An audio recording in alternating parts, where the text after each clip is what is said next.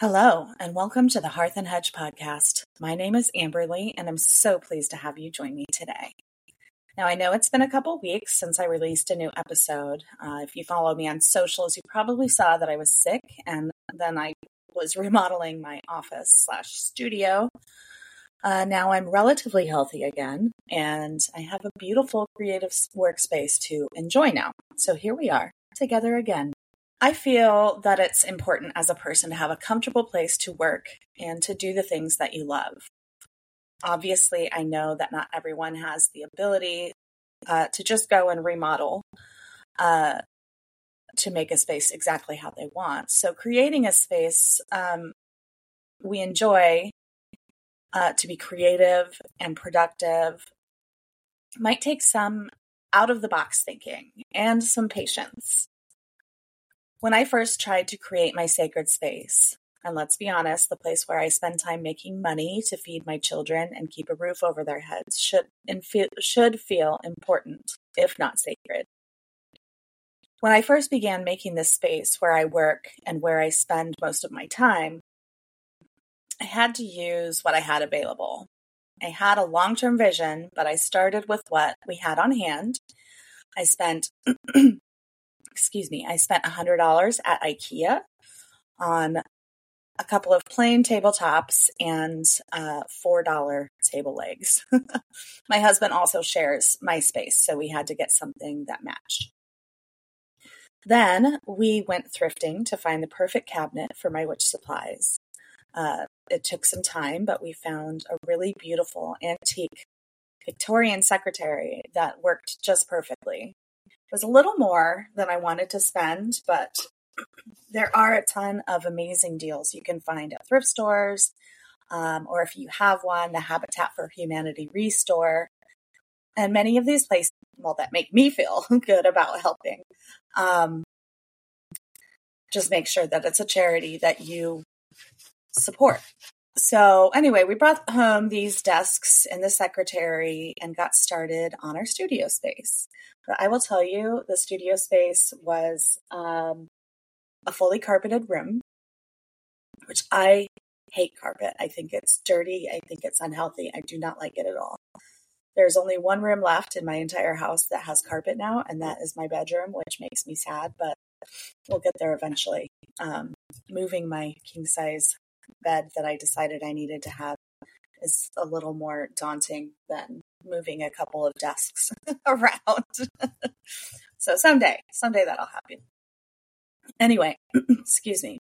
So eventually we added a roll-top desk to the room and a drafting table, an additional desk space for my daughter, and a miscellaneous workspace, and then the roll-top desk left. And so did my daughter's desk. And now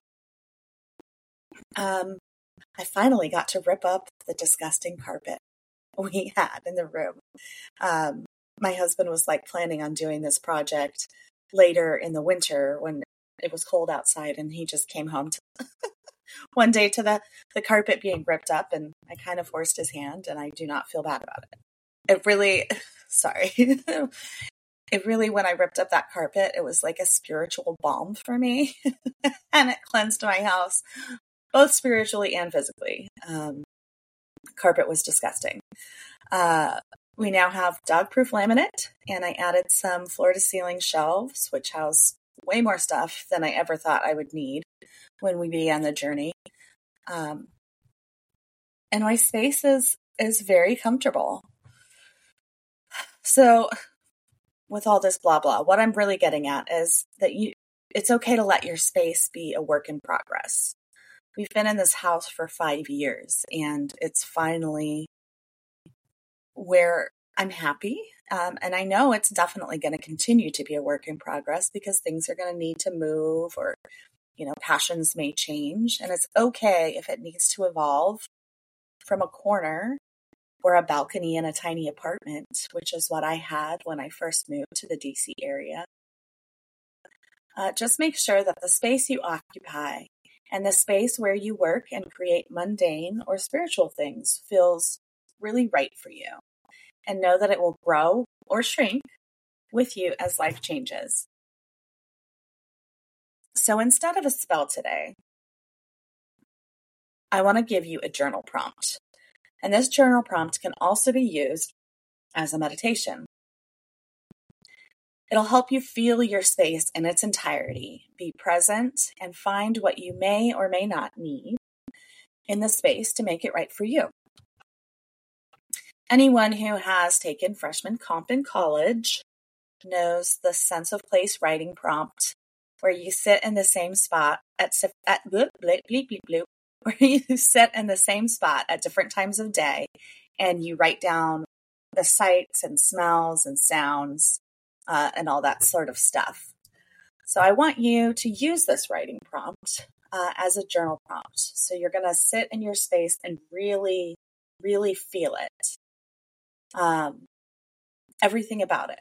I'm going to give you an example from the morning that I wrote this episode. Right now in my office, the gray autumn light is streaming through. Bloop, bloop, bloop. Let's try that again. Right now in my office, the gray light is streaming through my bay window. My grandmother's Hoya hangs in that bay window, growing with abandon, wrapping around itself and sending tendrils into empty space in search of a new point of purchase. The traffic outside is a steady hum, occasionally punctuated by someone who has something to prove, or the anger of the drivers around someone who isn't sure how to merge. The scent in the air is a homey mixture of sweet orange and peppermint essential oils and the coffee that sits next to me on my desk. The birds outside discuss the day, and I hear the white-throated sparrow singing its melancholy song of the cold months. The gentle rumble of my boxer snoring rounds out the comfortable scene nicely. So this was just a few minutes of being present. If I continued to sit in my space, there would certainly be more to say. As time changes, different sounds happen. Obviously at night, you hear different things than you do during the day.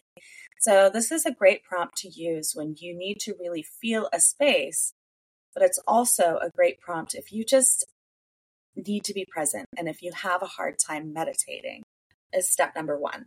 And finding a sense of place is a great way to start. This can be done at home. It can be done at the park. It can be done at the mall. Actually, when I did this writing prompt in college, I did it at my fitness center that I worked at. I sat next to the climbing wall that I worked at and talked about all the funny, people coming in to do their workouts and stuff. It was actually a fun process. So that being said, for today's card pull, I pulled from my favorite new deck, which I've talked about before, but it's called The Beloved Dead. I pulled the card before the episode, and The Beloved Dead is by Carrie Paris and Tina Hart. And today we got The Academic. So this card is absolutely stunning. It's an older gentleman. Well, he's not older. It's an old picture of a gentleman who's got his glasses and he's wearing a bowler hat.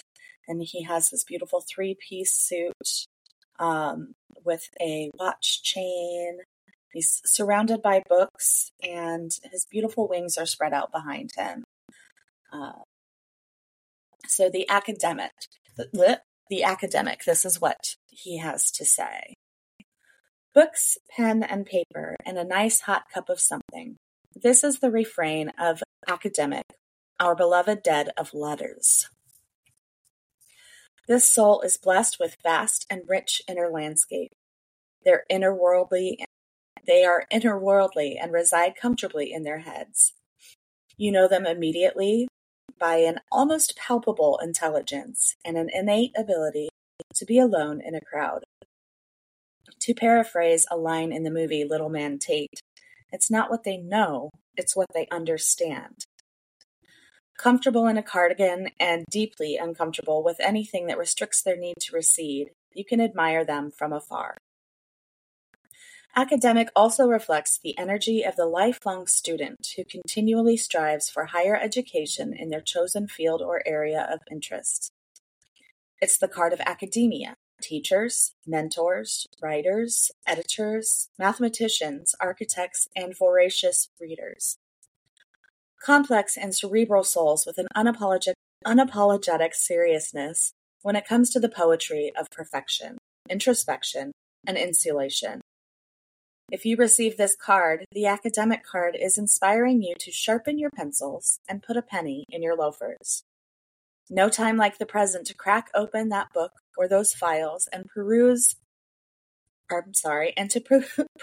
the path of writing, study, or training. I think that fits pretty well with what I was discussing today. Once you get your workspace the way you want it, then absolutely become the academic.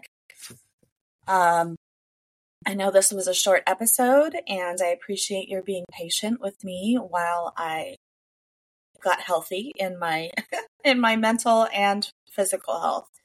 And I apologize. I know I sound a bit stuffy, and that's because I am. So thank you so much for joining me today. I'm glad to be back, and we'll see you next time.